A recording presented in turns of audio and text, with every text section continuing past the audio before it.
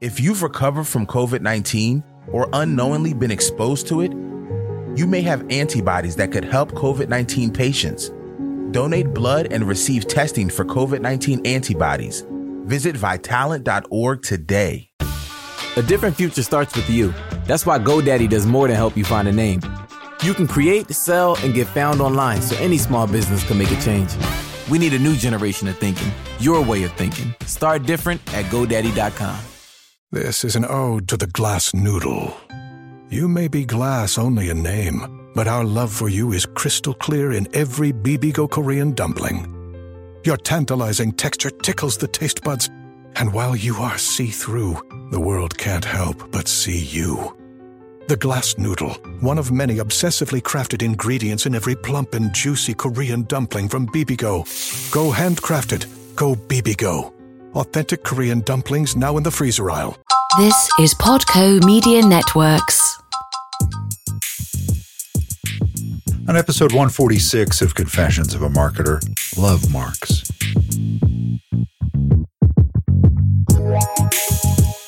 Hi, it's Mark Reed Edwards. Welcome back to Confessions of a Marketer. Kevin Roberts, former CEO of Saatchi & Saatchi, is in to talk about Love Marks, a great book and the very definition of the big idea. Coming soon, Catherine Hayes on the future of advertising, Michael Mathias on retail, plus in the weeks ahead, Henrik Becker, Zenny Montan, Dave Woodward, Larry Ludwig, and Naira Perez. Lots more in store. If you've recovered from COVID-19 or unknowingly been exposed to it, you may have antibodies that could help COVID-19 patients. Donate blood and receive testing for COVID-19 antibodies. Visit Vitalant.org today. All right, on to Kevin Roberts. If you've been in the marketing world over the past couple of decades, like me, you've marveled at the work Kevin has overseen. One of his ideas, in fact, the very definition of a big idea, Love Marks, became a book about the future beyond brands. On the back of the book, he describes the idea, and in these uncertain times, it really resonates. It goes like this. The idealism of love is the new realism of business. By building respect and inspiring love, business can move the world. Kevin and I had a broad-ranging discussion beyond Love Marks, starting with his background. Let's get to it. Kevin, it's an honor to have you on Confessions of a Marketer. Welcome. Thank you very much. I'm stoked. So to say you've had an illustrious career, I think is something of an understatement. Can you share your career path and maybe some of your secrets to success? Well, hopefully it's not over. I want to look forward rather than backwards. And I haven't had much of a career path. It's been more a set of circumstances, opportunities, luck, making happy choices. Mark, I think is the core of my career, making happy choices. So I think it was John Wooden who said, luck is what happens when preparation meets opportunity. Right. And so I think the most important thing you need in a career path is a lot of luck, but then make sure you're prepared, make sure you're ready, make sure you're hungry, make sure you jump at the opportunity. You don't let it go past you, because they come from all angles, all times, when they're least expected, right? Yeah. So the idea of career planning and being able to sort out your life is one that has never been particularly appealing to me. I think it's much more about having a personal purpose, figuring out what your dream is, since most of us have forgotten how to dream, since we had it knocked out of us by school, parents, peers, social networks, college, jobs, right? Yeah. Most of us now. The list goes on. Yeah, life goes on, We live, we survive, we scratch those Darwinian urges, and then we die. So I think having a dream, Martin Luther King didn't stand up and say, I have a vision statement or a mission statement. So I guess it starts with personal purpose. Know who you are. You go to Greece and you go to see the Oracle Delphis, and there it is. First, know thyself. Yeah. And I think most of us don't have that personal purpose, so life sort of happens. Whereas if you have a personal purpose, a framework of beliefs, your focus, your spirit, your dream, at least when these opportunities come up, you have some framework to judge them against and not spend your time thinking, overthinking, doing SWOT analyses and all this stuff, by which time the opportunities moved on. That know thyself, is a really important leadership skill, don't you think? It strikes me that the best leaders know where their skills end, know what they're good at, and know what they're not good at.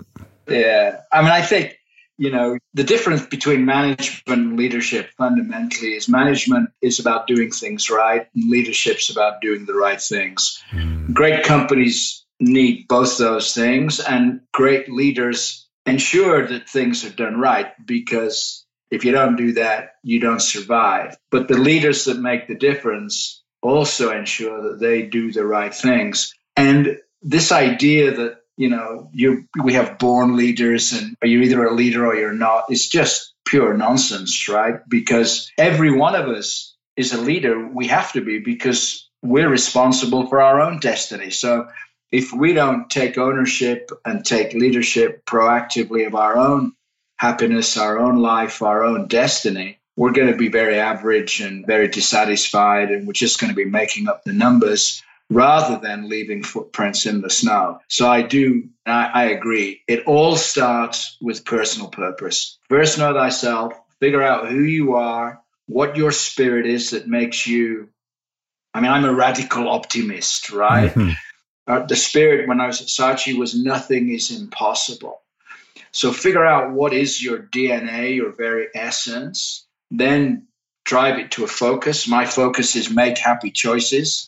I don't want to spend my life doing stuff to please others. I want to take responsibility for my own happiness first, and in that way then spread that and share that with everyone I touch. My dream is to inspire everyone I touch to be the best they can be.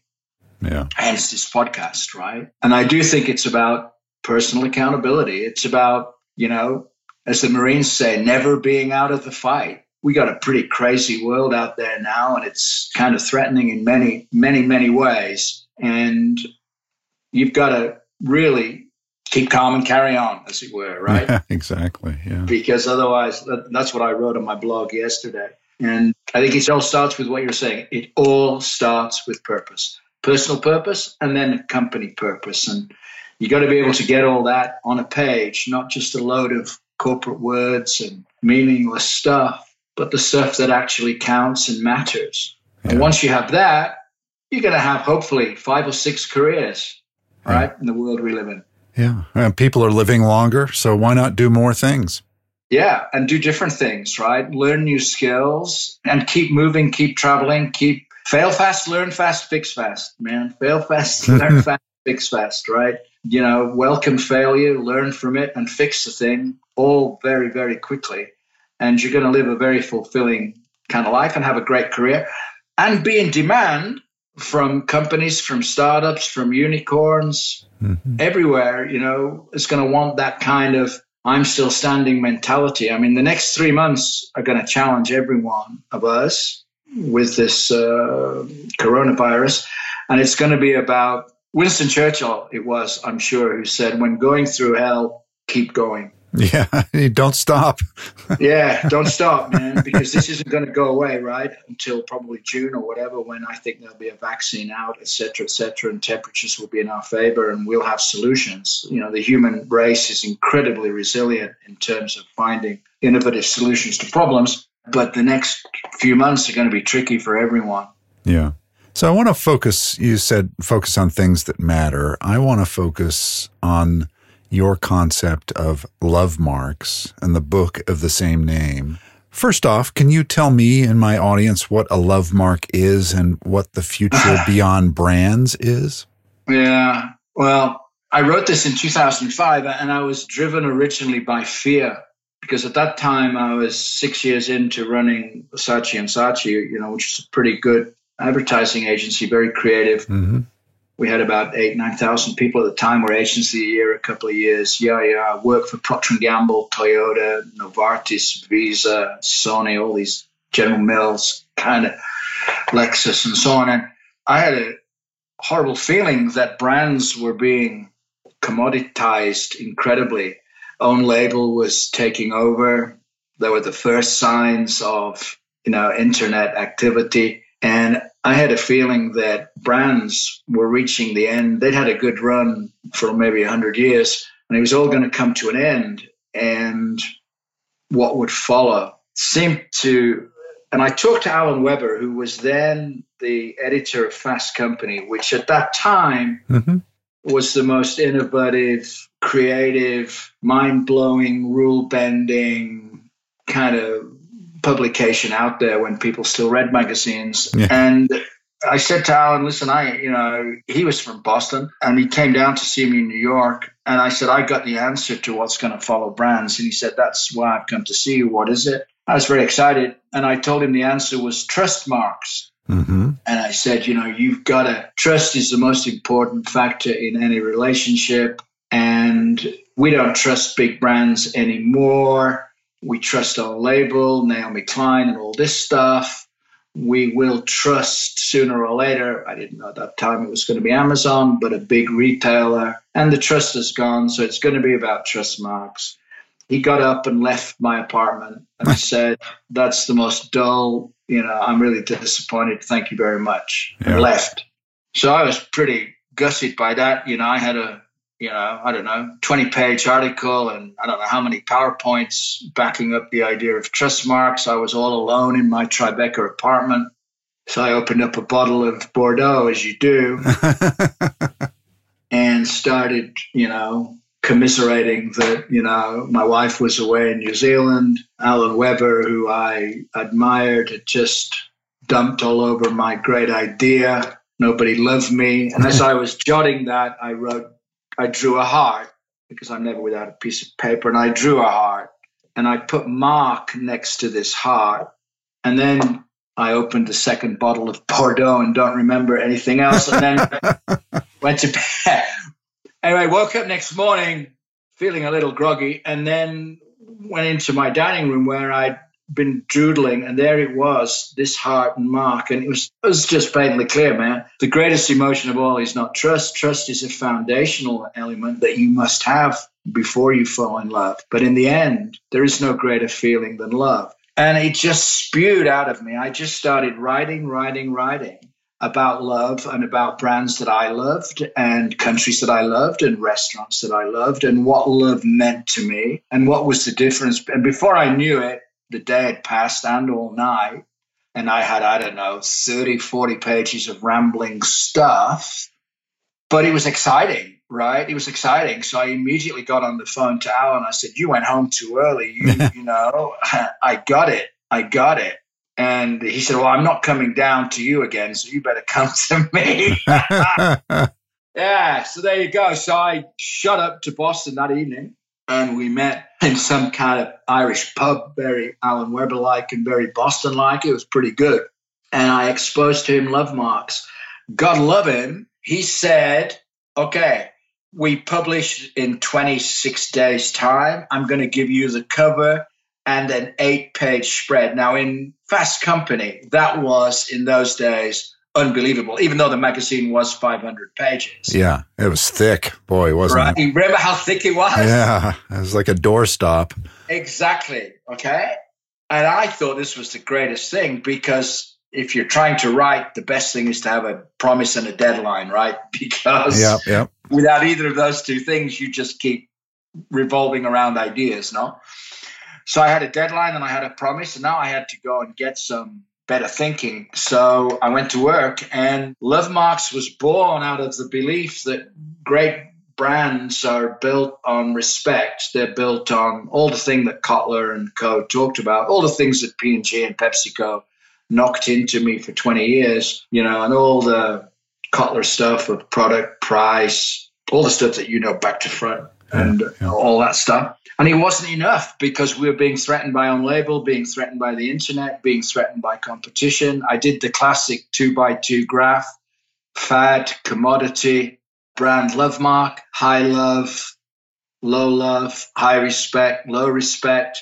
And it was so easy, Mark, to do. You could intuitively put Nike where you felt it fit, put Adidas where it was, Converse where it was, put British Airways where it was. And then immediately you could start tracking the journey that these brands were going through, where Starbucks was going through, where Fast Company itself would go to. Yeah. Where the brands that we had, Toyota, Lexus, Tide, Head and Shoulders, Olay, Pampers, were. And it was like, wow, man, this is breathtaking instinctively and intuitively. Now I need some research, some data, some metrics, but I don't have time. So, the first article is going to be about the idea, which is what Fast Company was. Right.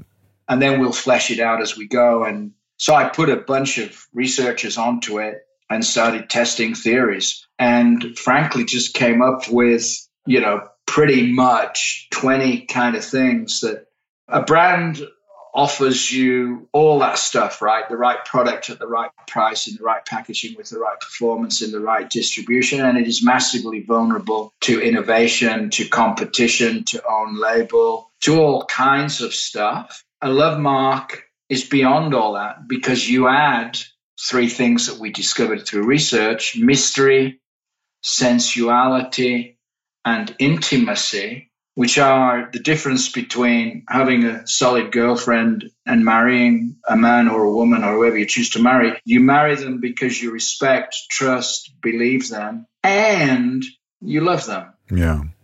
And obviously love, at that stage when we wrote it, it's become a huge thing. 400,000 hardbacks, 20 languages. It's taught in 5,000 universities around the world. It's been reprinted in Mexico 10 times, Brazil 9 times. It's a great thing. At that time, though, people thought I was crazy because they were talking, you mean love bites and hickeys, and you can't bring love into. But it was endorsed straight away by Procter & Gamble and Toyota. So as soon as you had P&G, Yoki Ishizaka, who was at the head of Toyota at the time, said to us in a brief when he'd understood all this idea, good, I want you to turn Toyota from the most trusted brand in the world to the most loved. Right. Which is where Prius came from, for example. It's where the design came from. H.E. Lafley turned every brand into Procter & Gamble on its head by moving away from functional purpose, benefits, and attributes, and adding mystery, sensuality, and intimacy. So it was really created out of desperation, burning platform with a strong pushback from Alan Weber, from a publisher, and strong support from the CEOs of 2 huge companies. Yeah. I don't think we could have made this work up through brand management and marketing management. It was a top-down idea. It's a big idea, right? It's the mythical big idea. Yeah. So I've spent most of my career in B2B marketing. And I kind of think B2B is bullshit, but there you go. And the reason I think that is because people make decisions about brands based on visceral feelings, right? And that's where Lovemarks comes in. Absolutely. I buy Toyotas pretty much exclusively because I love the brand, and I love, you get in the car, it's not flashy, but boy, you can love something that's reliable, right? That makes Camry the biggest selling car in the US. Yeah. It's deliberately not flashy. It's when you don't have to talk about it. You just, first of all, it's a great brand, so you trust it. You have respect for QDR, quality, durability, reliability, and then you love it because it's understated. It's who you are. You don't have to make a song and dance about it. It's understated, and you really, really feel for that. Yeah, it's very cool. But I think across, B2C, B2B, people are realizing that it's people who make decisions. You don't sell to a business, right? Mark, I should travel with you all the time. You just feed me the best lines. So for some time, I've been saying now to B2B and B2C is nonsensical language in today's world. It's P2P, people to people. And we're in the people to people business. And I don't care whether that's insurance or whether it's banking or whether it's supply or whatever. You make your decisions on whether you trust, believe, respect, and then whether it goes a little bit further, that you actually love being with these people. You love their products. You love their values. You love their purpose. Of course, love for your parents or your nation or your pets is different to loving a brand, but the world uses that term for something bigger than like. You know, when you love something and it is taken away from you, boy, that really hurts. When you like something and it's taken away from you, I mean, you try taking away a great lipstick from the MAC range or whatever, and boy, oh boy, you are going to feel some pain. It's not a volume story, but for those people who love that shade, they are going to go to the ends of the earth to make you bring it back. Yeah, I buy a certain brand of sneakers. I've got large feet, and I buy a certain brand of sneakers, and they make a certain model that they discontinued, and I was just beside myself.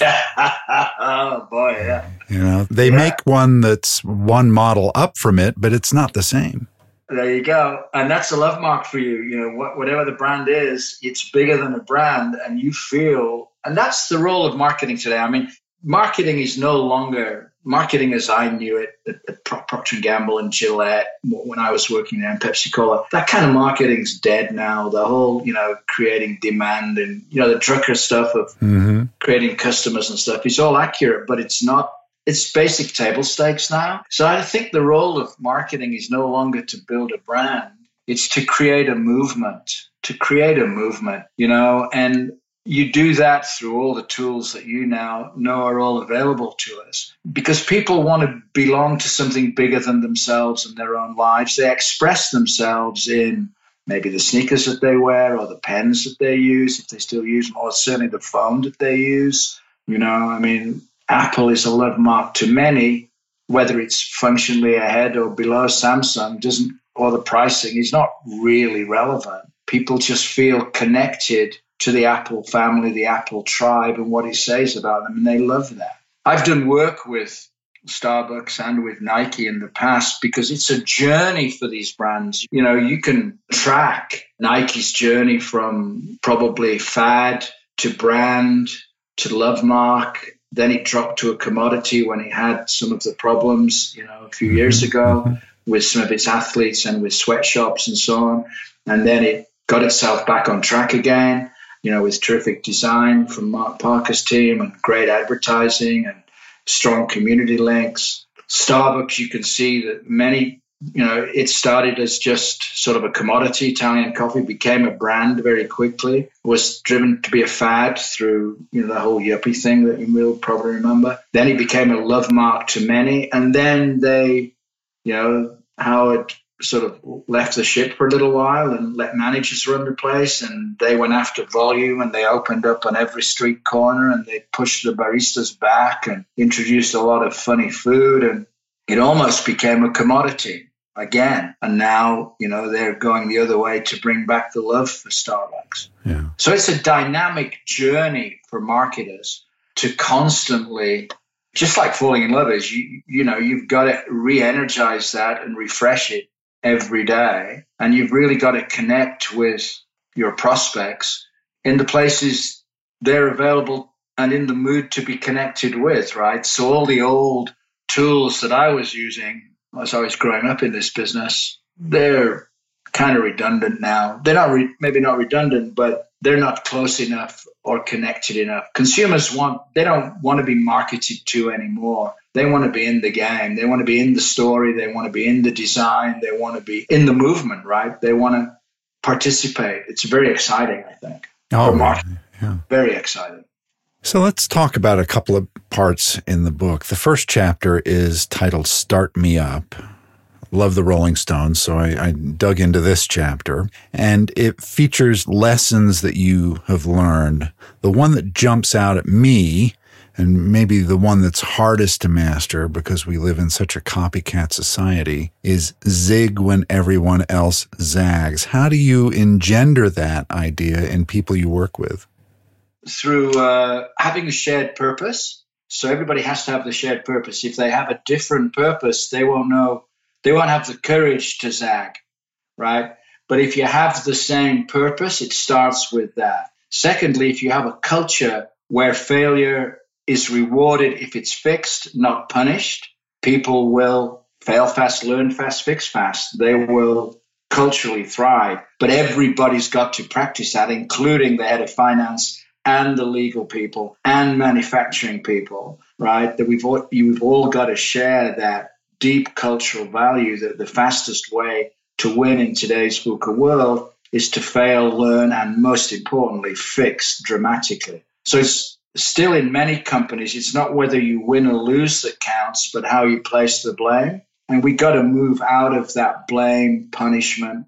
Performance should be looked at in the context of the critical success factor for a business person, for a marketer today, in my view, is how agile and fast he is at failing, learning, and fixing. Because now, when I was younger, it cost you quite a lot to test stuff, right? You had to go to test markets. You had to do lots of time. You couldn't really replicate or stimulate. Now the technology and the connectivity is so great that you really can learn very fast if you're open. Failing's important, learning's important, but the most important thing is fixing, right? You cannot hang around and have meetings and have endless management by consensus and endless, exploratories, et cetera. You've got to have a framework, decision-making process, mental toughness. You've got to be a great active listener. And then you've got to do all that this week, right? And you need that culture. So if you have that culture, and if you hire people, I've only ever written one equation, right? And that is success in today's crazy world is a combination of IQ plus EQ plus TQ plus BQ, all powered by CQ. Okay, so what's that? Well, it's IQ. Obviously, you shouldn't be hiring Muppets, right? There's no excuse for not hiring smart people. But the IQ I'm talking about is business IQ. And we used to measure that at Saatchi simply on the basis of a 100-point score on one's ability to fail fast, learn fast, fix fast. And that became your business IQ, okay? EQ is your emotional quotient. Anybody now, thank goodness, can learn a lot about consumers, prospects, and competitors through the tremendous big data phenomena, okay? So we can learn a lot about what consumers or prospects say and do. EQ is figuring out how they're feeling. So it's not what they say or do that's the determinant for me.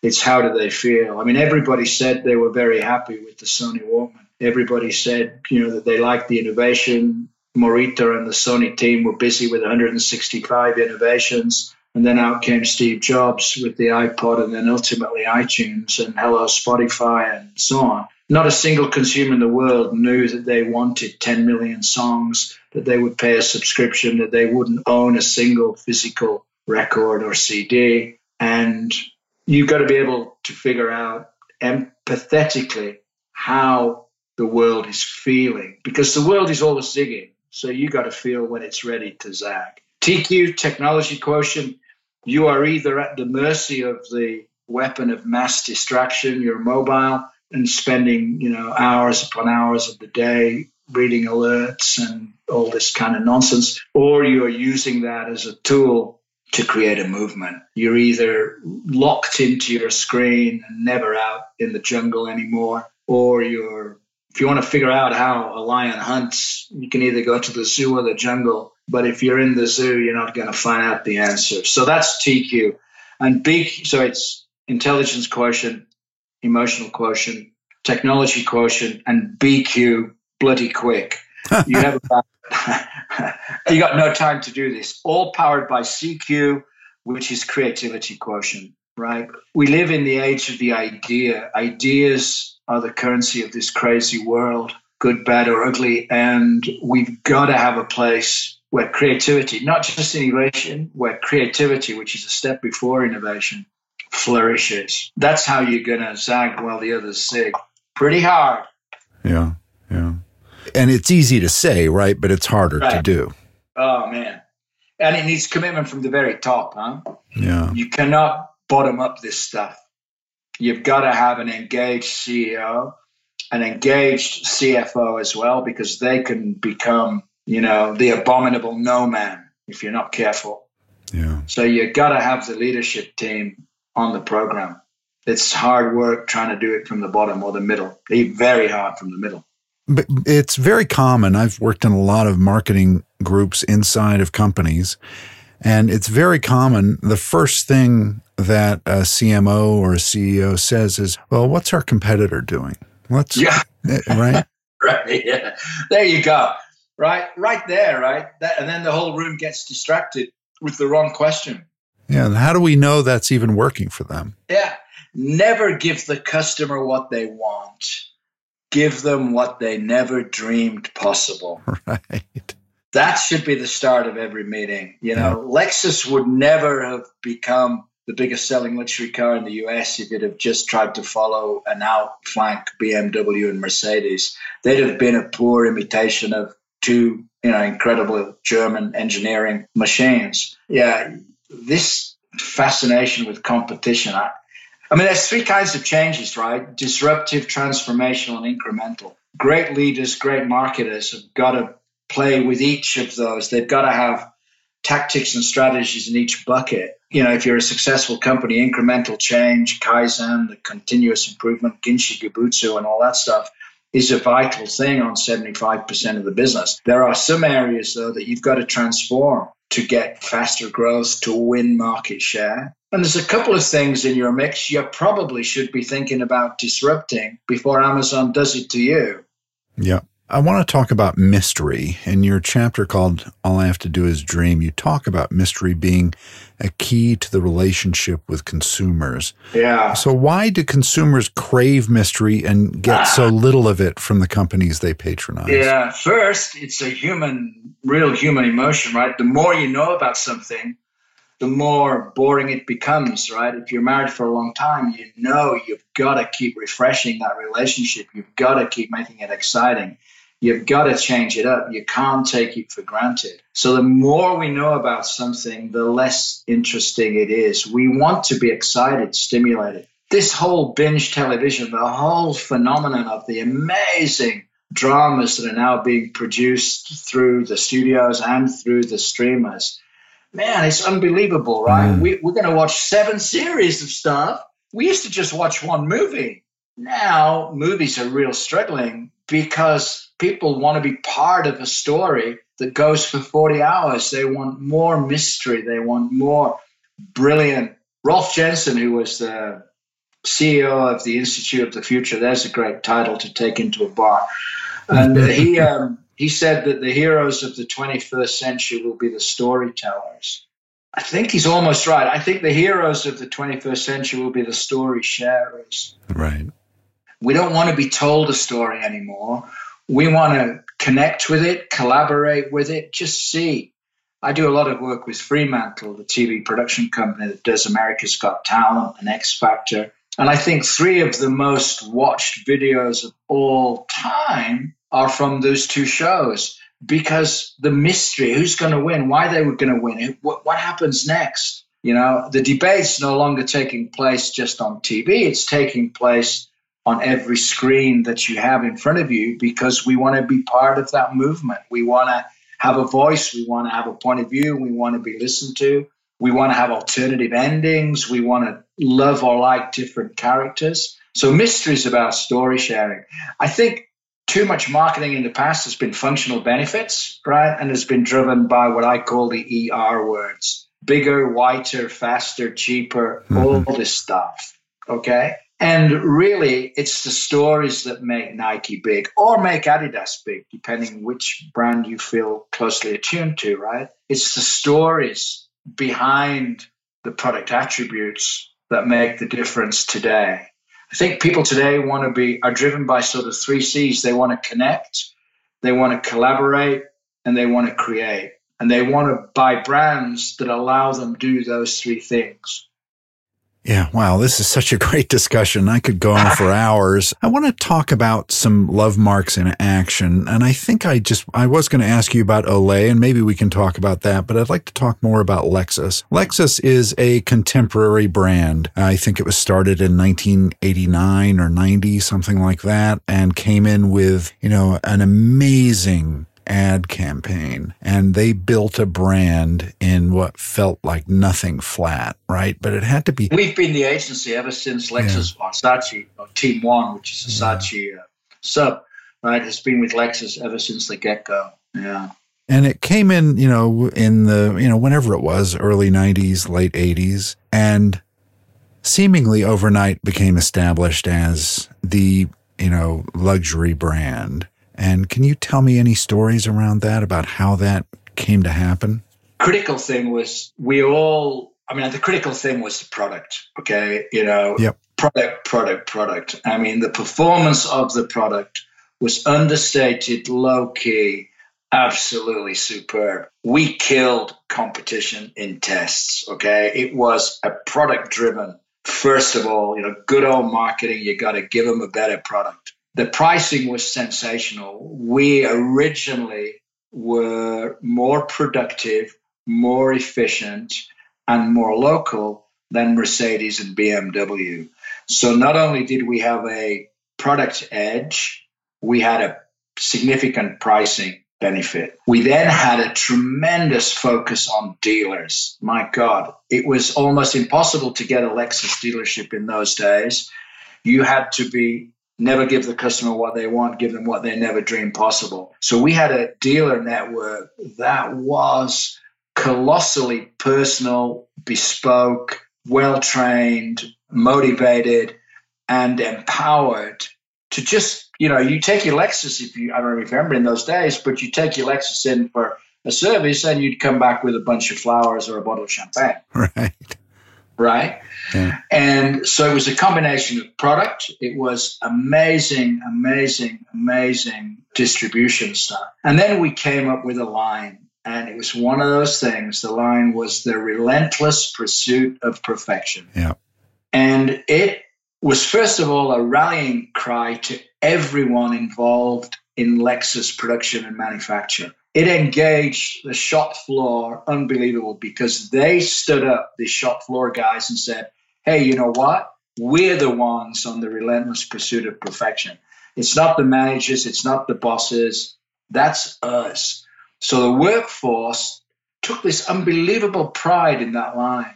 We established the brand really as a strong brand, but we weren't able to make it a love mark. And in 2005, we were given the brief to add more emotion into the brand. So we changed the line for a couple of years from the relentless pursuit to the passionate pursuit of perfection. Mm-hmm. You're a marketer, so you'll know that's a bigger thing than it sounds, right? And as soon as we started claiming passion, the dealers had more passion, the workers had more passion. Consumers felt that they were able to show more passion for their car rather than just keeping it quietly in the garage. It became more than a doctor and a lawyer's car. And coupled with that, it drove the Lexus designers to produce passionate designs. If you look at Lexus now, and you look at the sporty, the models, the SUVs versus 15 years ago, you can see we moved from trust to passion. Yeah. Now we've gone back to the relentless pursuit because the job was done. And frankly, the engineers Toyota management was so motivated by that notion of there is no best, only better. Yeah.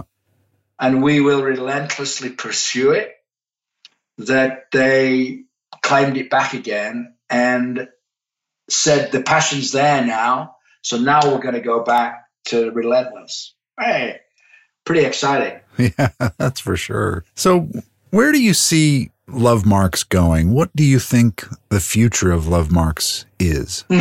Well, I tried very hard. I would like to see them used politically.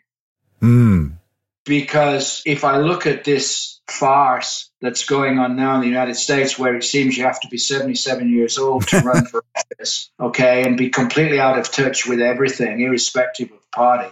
And I look at this primary with people spending $300 million with nothing to say and running, wow. I mean, I would love to have, this is I think President Trump got elected the first time around because the Make America Great Again was an emotional call to arms, whereas Mrs. Clinton's Stronger Together was a meaningless piece of drivel. Yeah. Right. And she lost the unlosable election.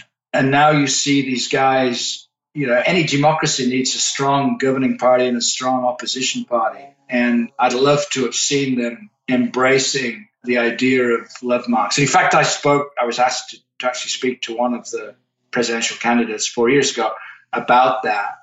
And I predicted that Make America Great Again was going to be very difficult to beat. Yeah. Just as an emotional idea rallying call to arms. So I'd like to see love marks, going into, and not only in the US, but in the UK, where you have, similar Brexit nonsense going on, and left and right, everybody moving to stress differences rather than coming together for the nation. Yeah. So I think in the political arena, we've had some experience with it when we were at Saatchi in different countries, and it was compelling then. I think it would be even more compelling now, but you would have to have belief, authority, and honestly, somebody who was part of today's zeitgeist, i.e. in their 30s somewhere, I imagine. I mean, it's a strange situation, isn't it? Yeah, and I guess in politics, the person who can distill an idea as simply as possible tends to get elected. You can look back over the last, 50 years of presidential elections, and the ones who are able to distill something Absolutely. in a few words, I go back to Carter, Reagan, the first Bush, if you can distill a message really cogently, you're likely going to win. Obama did that in 2008, right? Unbelievable. He's a classic example of it, right? Yes, we can, and all this stuff. I mean, it was just terrific, right? And he engaged the youth. I'm not sure he delivered on the promise, but at least he was able to capture people's spirits and give them something. He created a movement. Yeah. Yes, and he created a movement, right? Yeah. And President Trump did the same thing in parts of the country with his claim. And I can't see. So I think, love marks is now being taught across, as I mentioned, 5,000 schools all around the world. I think, and wherever you go now, unlike 2005, brands are talking about love. It's in their promises. It's in their social networking. It's the rise of Instagram, et cetera, et cetera. Yeah. So I think on the one hand, the theory, the idea, and the initiative has been outlandishly successful. It was certainly very successful for us as a creative agency for a long time. New business tool, et cetera, et cetera, et cetera. I think it's a good thing. And I think it's relevant in today's environment because we are so connected emotionally that it is powerful and already believed. It's become almost foundational. The trick is for advertisers, clients, agencies to execute this in a way that allows you to fail, learn, and fix, that allows you to use EQ, and that we don't use the metrics, the KPIs, the data to batter the idea early for a brand in its time, right? Because we live in the age of the idea. Ideas are our currency, but nothing is so hard to keep alive as an idea because it's an idea is an idea only once, right? Which means it is difficult to prove. Yeah. And so it is easy to come up with lots of reasons to kill it, the abominable no man I talked about. And I think the challenge is for people are not staying in their jobs long enough. They're not being measured against the right things. Leaders are not leading. I think top management in most places is driven by creating shareholder value, not by delighting consumers. I don't think it's driven to nurture creativity, innovation, obviously some exceptions. But generally, the business of doing business and creating shareholder value takes precedence over creativity, innovation, and delighting prospects and customers. And it's pretty tough, I think, if you're a mid-level marketer to get emotional traction for your brand approved by the powers that be. Yeah. On the back of the book, you write, "The idealism of love is the new realism of business. By building respect and inspiring love, business can move the world." And that's quite a thought to end our discussion with.